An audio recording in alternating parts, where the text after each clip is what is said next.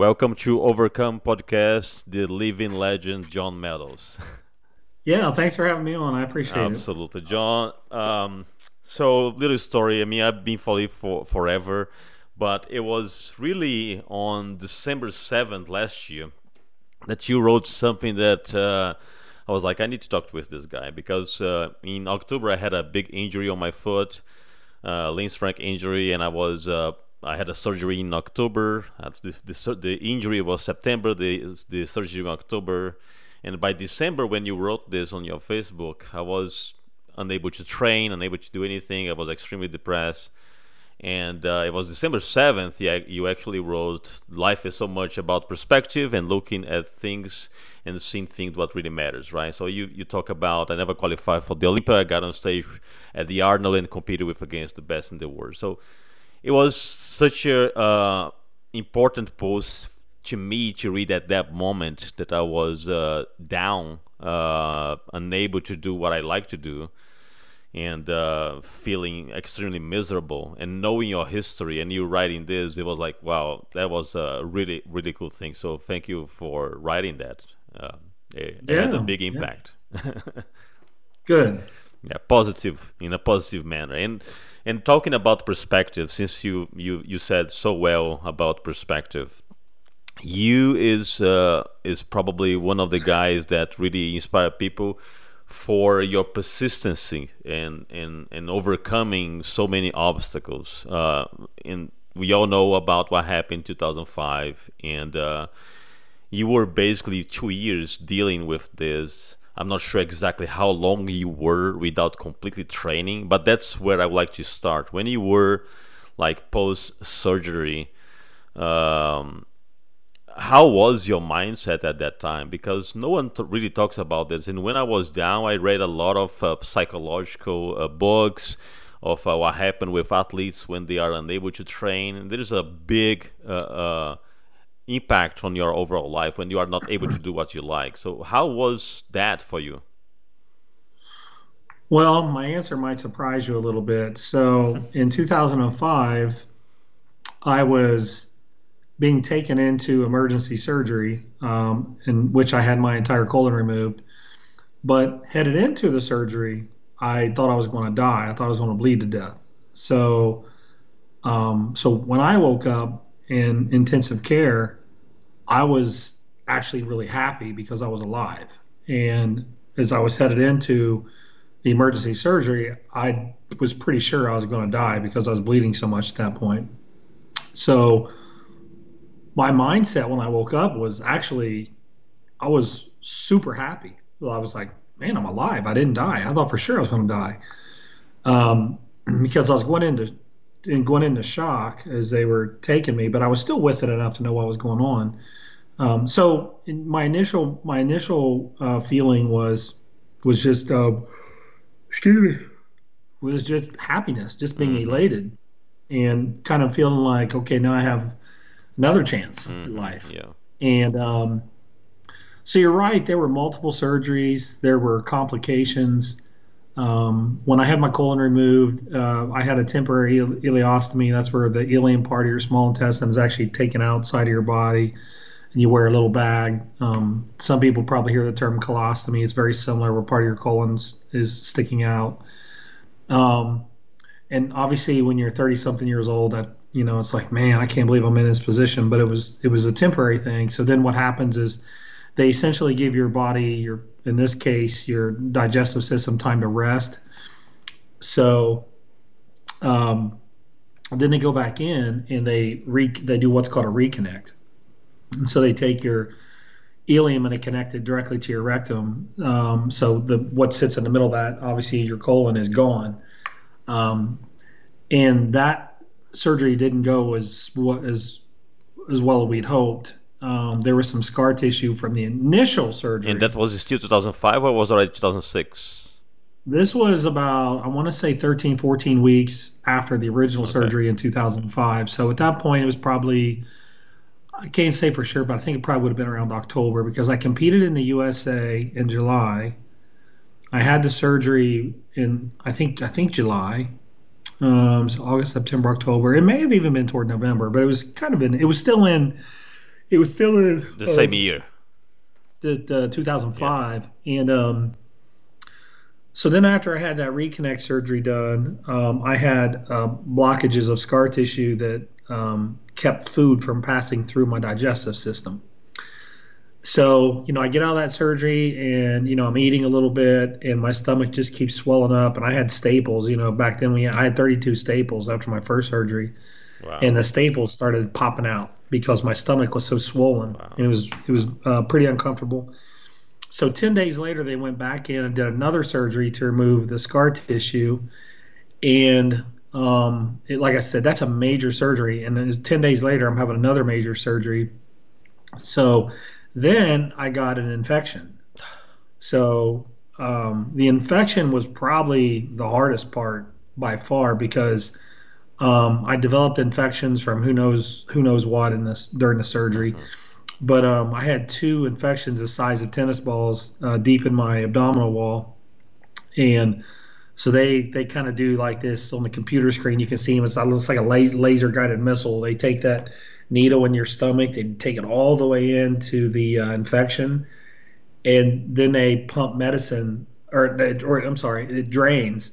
So I had a Velcro bag on the side of my leg with tubes coming out of my stomach so that the infection could drain out of my stomach. Now, at that point, too, I was having a hard time eating. So they had to give me a TPN line, which is a line that goes into your arm and they feed you intravenously. So that was the really, really difficult part. It wasn't the end of the story, but that was kind of the hard part of Yeah. it. And, after those infections and not being able to eat, I think I lost about 60 pounds. And I went from 220 something down to 260 something. And this is hard because you just compete at US and then you go through all this. It I know that the happiness of just being alive and be grateful for that, but at any point when things were settling and you were finally starting to, recover, did you ever ask yourself why, because that's something that happens a lot. Like, why me, or why this happened? Did you ever had those moments, or you were like just always looking forward to what to do to improve? Well, I had that really positive mindset initially, but then when that reconnect didn't go well and they had to do another surgery, and then when I got the infections, it was tough. Like that beat me up mentally. And I remember, that why me attitude is very natural Yeah. for someone to feel that when they get in that situation. And yeah, I mean, of course I felt that way. And I think what complicated matters was they could never really give me a good answer on what had actually happened. But luckily, at some point, they did give me an answer. They took um, tissue, they did a biopsy on the dead tissue that they had taken out of me surgically, and they sent it to the Mayo Clinic, and the Mayo Clinic gave us a diagnosis. And the diagnosis was idiopathic, which means of unknown origin, hyperplasia of the mesenteric vein. So this was a vein that had become diseased in the sigmoid part of my colon. And I'm the only bodybuilder in history, as far as I know, that's actually had that disease. It's very rare. Wow. It's extremely rare. And so yeah, I mean, there was I was feeling pretty beat up mentally, but I couldn't wait to get back to the gym though. Hmm. And when I got back to the gym, I had virtually no strength left. I've told this story several times. I remember the first day I came back, I had to train legs, and I got on a leg extension, and it was a plate load, or not plate loaded. It was selectorized. So I put the pin in with one plate, just one plate, and my legs were just shaking like this as I was trying to do a leg extension with Wow. just one plate. Wow. And I remember curling with this little 5, 7 pound dumbbells, and so it was a process. But I gradually I could see the muscle coming back, and the strength was coming back slowly, and I was in really no hurry. I just wanted to see that I was headed the right Hmm. direction. Then my weight went to 170, then 175, then 180, then 185, and it just kept climbing, and I felt better and better. And then it was like, man, I think I'm recovering, pretty well. I think I could probably, get quite a bit of my muscle back, But and I just when stuck with it and when stuck this with it. click was like what, 6 months that you were back to train, or even less than that? Well, so when I had the original surgery, it would have been. So what happened was, I came back from the USA, which I'm trying to remember when it was back then. I want to say it was at the end of July. I'm pretty sure it was at the end of July, and I'm pretty sure I came back on August 1st, actually. And in August, I was in surgery. So after my initial surgery, the very first surgery, I want to say I didn't train for 6 weeks. And then I went in and I was being real careful. And so remember, I said I had to reconnect at Yes. around 13 Yep. weeks. So at that point, I had been back in the gym for like 7 weeks and actually I was recovering really well. And I didn't really think that reconnect surgery was a big deal. Like I thought, okay, I'm going to get this reconnect. I'm cool now. Everything's going to be fine. And by that point, I didn't really have much scarring on my stomach. Like I was pretty good. I was like, okay, I'm just going to be right back to normal. Hmm. And so I had been back in the gym, and I remember I was back up over 200 pounds because I didn't really lose that much from the first surgery and not training for six Yeah. weeks. But then after the infections and everything, that's when everything got really difficult. But so I had been back in the gym, and then that cascade, the surgery, and The the infection. Yeah. next two, and then the infection. I didn't train through that, so I probably had a period of let's see, through August, September, October, November, December. It was probably like 4 months of not being able to. So, and then once I started training, it was probably I would say another 4 to 6 months before I had pretty good strength back. So it was a process. It certainly didn't happen overnight, that's Hmm. for sure. And you were also increasing your food intake over time because you didn't want to force. How was the progress on that side as well? Well, so I wasn't eating a whole lot. Like I remember my wife made me a piece of toast, a cup of coffee, and an egg in the morning, and then I would have a lot of yogurt because yogurt was easy to digest. Hmm. So I wasn't eating a whole lot. I was just trying to gradually build Yeah. up. And gradually I did. I remember when I went from one egg to two eggs and one piece of toast to two pieces of toast. And I've got like a little food journal here where I tracked it for a little while, just more to see what it was. Hmm. But mostly it's just an egg here and there and a yogurt here and there. I mean, that was primarily what it was. And at that point, when you start gain your strength back, did you want to go back to stage and compete again, or you didn't have that plan so well? You were just going with the flow. Well, initially it was just kind of get back the strength and just get back to feeling good. But I think once I saw the muscle coming back, I was like, oh man, maybe I could do this again. And I actually had so many surgeries um, that I had one of the things that I did when I came back was I started, I said I worked my way back slowly, which I did, but I did get a little overzealous a few times because I got incisional hernias. So where they had cut right down the middle of my linea alba, I got little hernias that had popped up. And so then I had another hernia surgery. So I ended up having so many surgeries that the linea alba and the fascia tissue just basically melted. And then I started getting diastasis recti, which is when your abdominal wall starts to pull Yep. apart. And I had to get that sewn together. But before I had that happen, I did diet down to see what I would look like, and I did compete in a show. And I want to say that was probably 2008, somewhere around No, there. I could I be was looking your track. Your first competition after 2005 was 2007, actually. okay. Then it was Yeah. 2007, and I want to say it was at the North American, Yeah, and I North had that. American Championship. You got 16th place. Yeah. Yeah, I looked terrible. So I had that diastasis recti, and it looked like I had a giant, gap that were stuck, like my organs were sticking out. It looked really bad.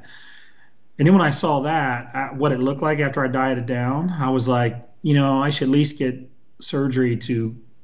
I don't want to look like that, so Mhm. at least I'll get a cosmetic surgery. And my doctor here referred me to a doctor that sewed my abs together. And I remember him telling me before the surgery, you may be able to see your abs, maybe not. Depends on where I put the mesh afterwards. And so at that point, I was like, okay, well, whatever. I just, I want it to look decent. I don't want to be embarrassed, Yeah. because I'm still in my 30s. And like, man, I just don't want to be embarrassed when I take my shirt off and have this giant, weird looking alien thing in the middle of my stomach. So the surgeon did a really nice job. And you could still see, once I dieted down, most of my abs. There's a bottom row that you can't see. Um, the kind of, it's weird that you can't see it anymore, but my abs didn't look like they used to, but at least they were decent. At least they were decent, right? And then Hmm. I got another. Well, and when he did that, he combined it with a cosmetic surgery. So all the big scars I had, He fixed that. he didn't get all of them. I mean, I still obviously got a nice couple going down that looked a little crazy, but it was really bad before. So he kind of cleaned some of that up. And then I had some offers to clean that up, what I had left. And I was like, nah, it's cool. It's good now. It's fine.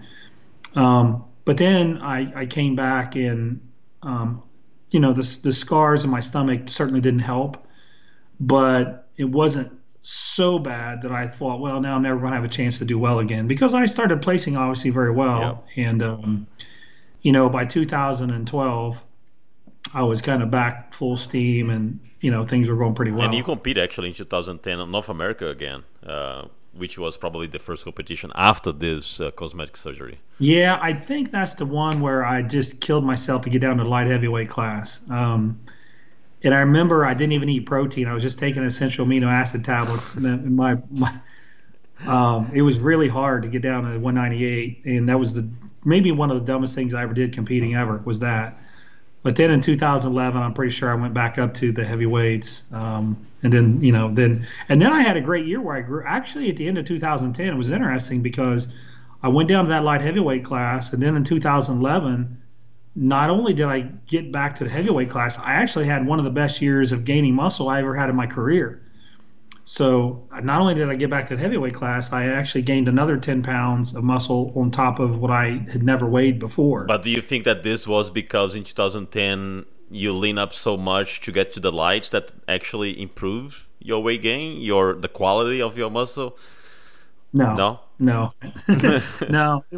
It was just that's when I really learned about how to really nail recovery and how to be able to train real hard. And no matter how hard I trained, I could recover from it. That's that period of time where I really learned that. So, but and then by 2012, everything was going really well, and that's when I got second at the Masters Nationals, and there were a lot of guys in that class. I don't remember how many there were, but there were a ton. And then from then on, it was okay. Now I'm back in business. Now my abdominal wall may not look perfect, but at least I can be competitive now. Right, right. And just to be clear, during that this all this part, you were doing your own diet and you were doing your own prep. You had no coach, right? You were doing everything on your own. In 2011, I did North American. I want to say I got like maybe eighth, maybe something like that. I was in a second call out. That was not But the ninth Shelby's place. ninth Yeah. place. Okay. Um, Shelby Starnes helped me that year. And then the other years I just did on my own. Okay, but when you did the one that you dropped to light heavy in 2010, you did on your own, right? Yes, that was my own stupidity. All right. So, it's amazing that you went through this life and death situation to become competitive again, and you are a guy that are always looking to that continuous improvement. And when you wrote about the perspective, it looks like you've been applying this concept, this principle of looking to perspective for a long time, right? Because as you said, you woke up in the hospital, you were just happy to be alive. So there was a perspective right there. So this is something that seems like you've been applying throughout long time of your life, right? Yeah, I mean, think about the road I've had. I mean, I wasn't the guy that started winning right away. I had to reflect after every time I would lose and say, okay, how can I get better? And that pretty much applies to many parts of my life. And when I look at the sports I was in, it was, man, how can I get better? How can I be better at football? And even now as a coach, like I study a ton. I'm a football coach now, and I study it a ton. Like, man, I don't know enough. I got to get better at this. And how can I help kids develop better. And honestly, this week you post a picture of you young that you were very skinny. I would never imagine you were that way. So you actually build up a lot from that picture to nowadays. I actually thought that you were like those freaking gifted kids that were already big since young, but it was not the case. No, man, I was pretty skinny and couldn't put on weight. I'm sure a lot of kids have the same thing. You know, you're young, your metabolism's going, but you got to realize too, I was already training really hard then. You know, at 12 years old, I was training, Yeah. and you know, my kids are 12 now, and I think back like how obsessed I was with training at 12, and that's how old my kids are now. They're certainly not obsessed with training. So, but it is interesting to think about it. So I may have been little, but I was already working really hard and just trying to improve and get better even at that age. Yeah. And then it comes 2015, you got the Pro Card, which the entire industry agree it was way overdue. It was about time to get that Pro Card in 2015. So I already heard you saying that was pretty emotional that day after so many years.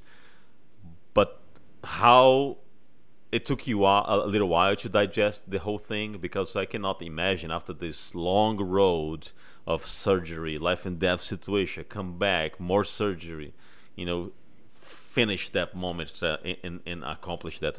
Quite amazing feeling. Yeah, I can't really put into words how good it felt. You know, in 2012, 13, and 14, I had second places.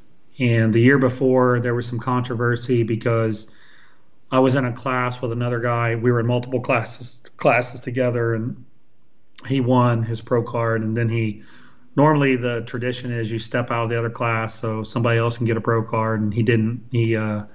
So that was kind of frustrating, but it all worked out though, because when I did turn pro, I was immediately competitive in the pro ranks. So in many ways, it was a blessing, because if I turned pro in 2012, maybe I wouldn't have been as ready to be a pro, but I was still improving in 2012, 13, 14. I was still getting better, and so it all worked out. I think the timing was good. I think the timing was right. Um, But how did you keep yourself so grounded, John? Because you have like it's almost like talking with a Buddha, you know, so calm, despite everything that is happening. Because I'm pretty sure that during that time, the controversy and everything, and you were working hard to get this pro card. You never really got involved, you know, in discussing referees' decisions and things like that. You were always calm and doing what is under your control. You know, it's that's very amazing to be able to handle those situations, and it shows a lot about your personality. But what is the tip that you could give for people that sometimes they overthink scenarios and they start to questioning, is this really for me? Because after losing so much, some people will say, well, is this maybe not for me, I'm gonna quit, right? But you never had that quit mindset. no, I certainly didn't have it. I had a goal in mind from when I was 13 years old that I was going to accomplish, and I didn't let off even when it looked very bleak and like it would never happen. You know, it's just there's so many factors that go into that. You know, so there's several of them. Let me just give you a couple of them, like your friends, for example. What are the people that you surround yourself with? How are they? Are they supporting you? Are they telling you to keep pushing? Like in my case, I had good friends and a wife that said, you know, keep pushing, keep getting better. Or are they friends that are like, oh, you know, you to heck with this, you know, do something else. This is stupid. You know, so what kind of people are you surrounding yourself with? What kind of mindset do you have? Like, if you get knocked down, are you just like, okay, well, I gave it a shot. Now I'm going to go do something else. Like, do you have within you to keep going? Because you know, every single person has problems. We all have issues. Yeah. We all have challenges. So how do you react to them? And for me, like, I was never one to back down from a fight. So, you know, yeah, it's hard. It doesn't seem like it's going to happen, but I'm going to keep fighting, you know? So, and then there's another part too, where you've also got to be honest with yourself, because I kept telling myself, if your body starts going backwards and you don't think a pro card is possible, you need to just walk away and be realistic with yourself and not delusional. Hmm. Because I think sometimes people just think, well, I'll just keep working hard and it'll happen. And I do encourage that, obviously. Think about everything I've said. But there's also a level of realism you have to have. Like, I could go out and I could practice football as much as I want, and I could say I'm going to be a pro football player. But the reality is, it's not going to happen. I don't have the speed. I don't have the genetics. I don't have the athletic ability. So in that case, I need to be realistic with myself and not delusional. Right. And I think when someone has migrated into that delusional territory, it's like, okay, now you're throwing your life away. Now you got to, if your goal is to just compete, okay, knock yourself out. But if your goal is to be a pro, but you just don't have the body type, it's just not going to happen. Maybe you want to consider just training for fun and then actually enjoying it, Hmm. instead of beating yourself up mentally. So there's this balance. There's this, how much are you willing to overcome? What kind of environment are you in? Who are you surrounding yourself with? Are you being realistic? Are you being delusional in your goals? Like, I think you got to kind of consider all those things But as you yeah. put together your overall mindset. And when I mean, because you also coach a lot of athletes, amateur and pro, when you are coaching someone and you do the assessment for that person, and you've been working probably with 1 year, 2 years with that person, and you do not see the results that you were expecting, do you also do an assessment with that person? Say, look, I think that maybe you should change for class physique rather than bodybuilding. Do you also help that person to wake up and say, look, it's just not there, right? It's better for you to maybe switch class. Yeah, that's just being realistic in some cases. Just being honest. A good coach is honest, and sometimes the honest assessment is they probably should be competing in a different class. So absolutely, that's just part of coaching. Yep. Yeah, that's very important because and probably now there are way more options for someone to find their niche according to their physique because we have classic, we have so many more options now, which is good, I think. Now, come fast forward, you had this that everyone followed you through that moment of the heart attack, and I personally was getting the updates from your wife that was updating your page and everything. Everyone was really rooting for you. How was that? Knowing that you already have all this history is a completely different problem, but again, how did you immediately react? It was like, oh, here we go again, or it was more like you were so more mature now that you behave better than you behaved the first time. If anything, I was probably worse. Oh, really? Yeah, I mean, you know how you talked about that why me? Like, that was part of it because I worked so hard to maintain good health and good blood work, and I take all the right tests and I do all that stuff, and everything looks great, and then boom, blood clot, right? So I got this blood clot that went to the worst place it could possibly go in my heart, and it was very scary. And I thought, when I was in the ambulance, I thought, man, this is touch and go. I could die. Again. I could see the look. I could see the look on the paramedic's face, like when he was watching the EKG, and they had me take, I think it was 5-baby aspirin and what's the other little pill, the nitroglycerin. Like they had me do that immediately as soon as they put me in the ambulance. So I could tell what was going on was very serious. So yeah, there was a little bit of that. There was a little bit of that. Why me? I think the overriding emotion I had was just sadness because I was afraid I was going to die and I wouldn't be here for my kids. I think that was probably the overriding emotion. I just felt really sad, like man, I can't believe this. Like I really wanted to be around for my kids, Hmm. but I wasn't sure. But it's worked out, and I've been able to um, train again, and I actually feel totally normal, to be honest with you. I don't have any symptoms of any And kind. you In you many also ways, don't have any restriction, do you?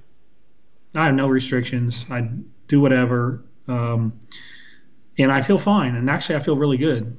That's because this will be So my follow up questions. Is did you change your train routine? Like, for example, let's say from the load perspective, do you still training heavy, or did you change a little bit your approach because of that?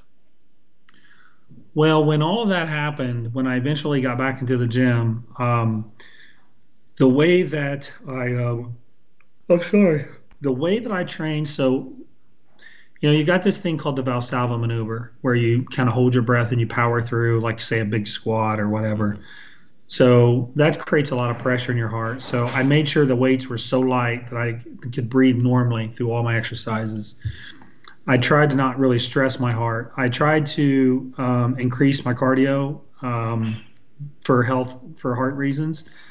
And so my training switched a little bit more toward weights, not so heavy, but more cardio. Hmm.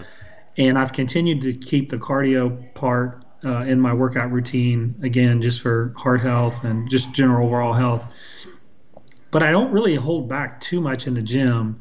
Now, I can't quite do the stuff I used to do anyway, just because I'm older and I'm just not as I just don't recover as well as when I was, say, 30 years old now. So it's not like I'm going, for me, totally crazy. Now, I have people come in and train with me and they think, man, he's going really hard.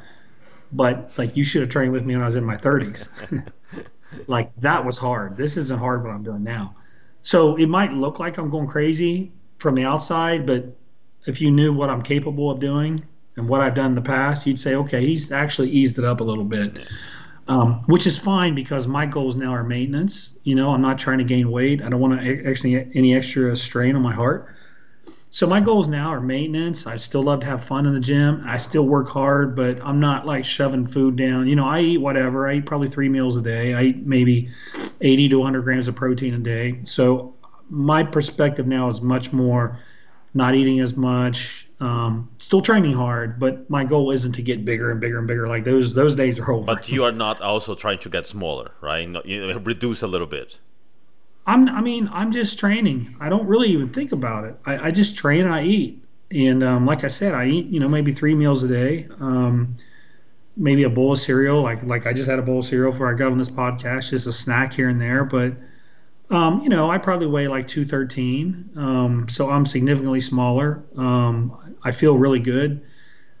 So I'm not even sure what I would do if I were going to lose weight. I already don't eat much. I guess I would just stop training to lose muscle. But I don't have I know it sounds kind of weird. I don't feel like I have an overwhelming amount of muscle as it is. When I do my cardio, it is really hard for me to even get my heart rate up to 110. Like, it's really hard. I've got to push really hard just to get out of the hundreds. But what And type of people are like, cardio do you do? Steady cardio, or you do more like a hit type of cardio? well, I do all kinds of different stuff. Sometimes I get on the spin bike and I do hit cardio, which that does get my heart rate up.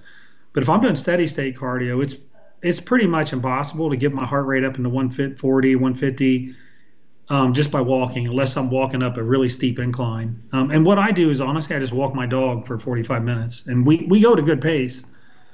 We go to really good pace, and then sometimes, one of the things I really like doing is I like doing sprints with a sled. Like little Hmm. 40-yard sprints with a sled. Unfortunately, I banged my Achilles tendon up, so I haven't been doing many of those lately. But I like to do a mix, but for heart reasons, the steady state is just fine. There's nothing wrong with that at all.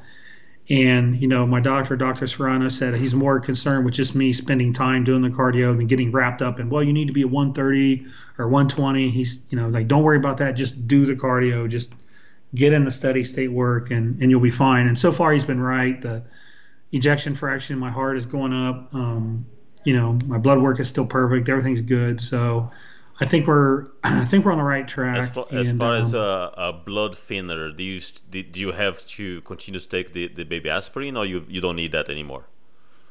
no, no. In fact, I probably will take that the rest of my life. So the thing in 2005 was there was some clotting in that disease that happened, and the vein exploded that I told you Yep. about. So there was you could infer there was clotting there, and the heart attack was 100% driven by blood clot. So um, I probably would never had that heart attack if I'd been on a blood thinner. And But the doctor has me on one now, and I take it. Plus, I take a baby aspirin at night before I go to bed. So I'll probably be taking that for a long time. Like the baby aspirin, probably the rest of my life, and then the blood thinner, we'll see. But if it's keeping me safe and reducing the risk of blood clot, then I'm fine. I don't care. I'll take it.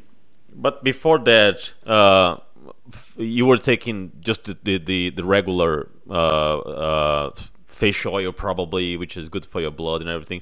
Do you continue taking those things, or you drop and now you're more on this that the doctor prescribed? No, I still take fish oil as well. I mean, I don't boatload it. I just take 2 grams a day, but I take a high EPA and DHA fish oil, and like I said, the baby aspirin at night. Okay. Yeah, and to me, what was really interesting and shocking is that this happened last year during COVID when, you know, you're not training for competition. You just released that very cool series of videos to train with bands. You were putting bands on trees and doing exercise out on the street. It was awesome because I have that Elite FTS Mountain Dog Bands pack. Is extremely useful, and as you even said in one of those videos, said people ask me if I can build muscle with bands, and you said I hope so because I do a lot, right? And yeah, I think it's super useful to use those bands. So when that information came that you had the heart attack, like wow, that's so out of place, right? You're not doing anything wrong. Yeah, I mean, I wasn't doing anything hard at all. It was when we were in lockdown, all the gyms were closed. I was in a little garage just doing a little tiny workout, and when it all happened, yeah. Yeah, no, that's crazy. Now let me switch something since we were talking about the bands. With the bands workouts, do you try to prioritize the load or the repetition? Because I've seen some videos where you talk about time under tension, and I feel a completely different feeling when I use bands versus weights. It feels like the bands is putting more tension over time. What is your take on that? If I want to include bands on the workout.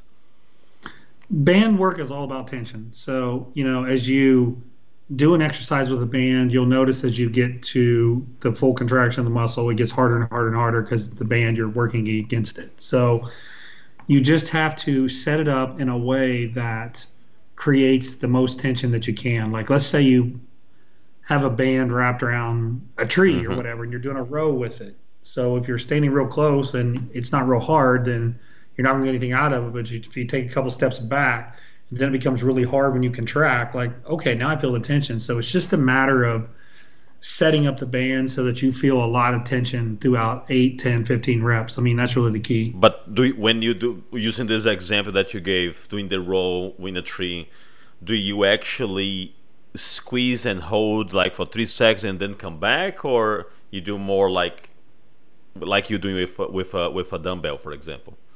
You can do either way. I mean, the nice thing about a band is you can kind of lock it into place against that tension and feel a really hard peak contraction. Mm-hmm. Like if you're doing a dumbbell row and you hold a dumbbell up, you'll feel it some, but you'll start to feel it in your arms, Yep. your biceps, your shoulders. Whereas if you kind of get the band locked in there, you can just lock it in and hold it and just feel that tension right where you need it to be. Yeah. Do you still incorporating bands now on your workouts? Yeah, some of the stuff I do, some of the exercises I think are still really, really good. Like a banded, a fly kind of like pulling across your chest, I think is great. Yeah, there's several exercises that I still really like to do, even with access to the gym. Are the gyms in your area already? Everything is open. Yes, where I'm at, it is. Yes. Okay, because here in Texas, we kind of just closed for like 3 months and then we open everything again last year. Um, John, just to wrap up here, what would be your advice for someone, as you said in the beginning, that is on this constant trying and getting beat up and trying to find the motivation to continue to move forward when the results are not there. You already touched on the fact that you have to do a self-assessment and be transparent with yourself and see your own limitations, right? But let's say that that's not the case. Let's say there is something there, mentally speaking, psychologically speaking. What really is that you should do to just keep looking to that progress and moving forward? Because honestly is really hard sometimes, right? Even if you see that you have the potential, but getting beat all the time, sometimes it's not fun, and you just sometimes it's hard to continue, right? What would you recommend overall? Well, I mean, if you think you've done everything that you know how to do, like if you think you've kind of exhausted, like I did everything the best that I knew how, you may want to consider finding a mentor or somebody to coach you um, that understands there's different levels to this and they can help get you to the next level.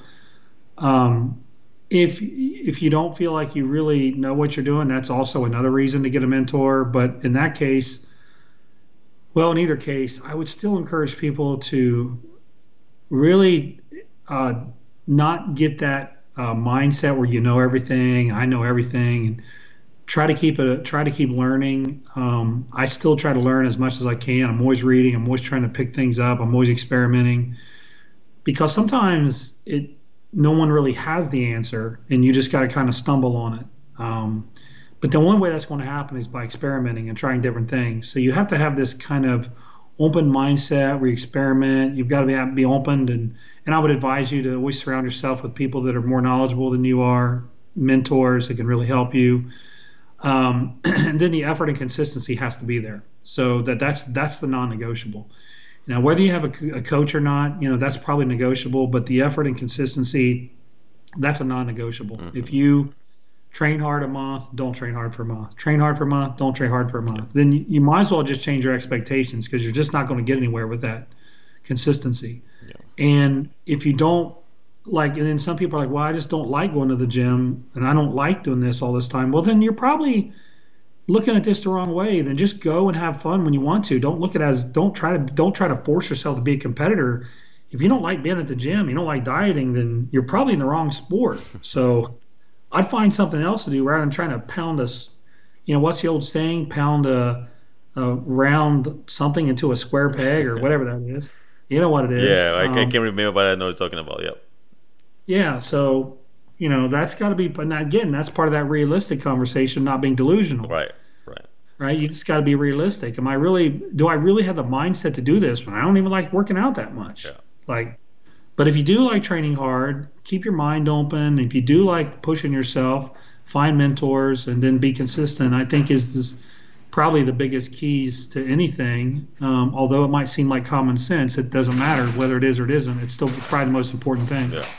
Now you put a lot of content, free content out there, and everyone appreciates that. Thank you for doing that. But there is also some options to hire or buy some of your service on the website, right? So do you have any news on that that you are updating any content? Or what options do you have today?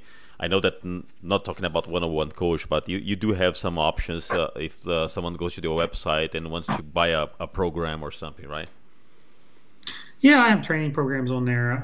I kind of lost count how many. I think there's probably 20 some programs on there. I know I've wrote over 30, but I think I have maybe a little over 20 on the website. And I have an app for Apple and for Samsung that you can ask me questions as well. Any issues or questions that you have, I have that option as well. And then I have some people that work for me. I'm well past my capacity in coaching. Like I'm trying not to take anybody the rest of the year, but I do have some good people that work for me that are great coaches too. If someone needs help with coaching, and I think that's about it. And then you got obviously watch my YouTube. I've got over 1,000 videos up on my YouTube. In fact, I'm getting ready to film a couple of them right now on blood work, which you'll see out next week. Oh, nice. So, Yeah, nice. but I think that's it. All right, John. Thank you very much. Appreciate your time. Thanks for taking the time to record this, and thanks for everything you do because you educate the entire industry on best practice, on the right things to do, and not only from the physical standpoint, but if people are really following you, they know that there is way more than just physical. There is the mental aspect, the positive aspect that you bring to the industry. So thank you very much. Yeah, thank you. Thanks for having me on. I appreciate it, and it's a pleasure. And we'll see you next time. All right, my friend. Take care.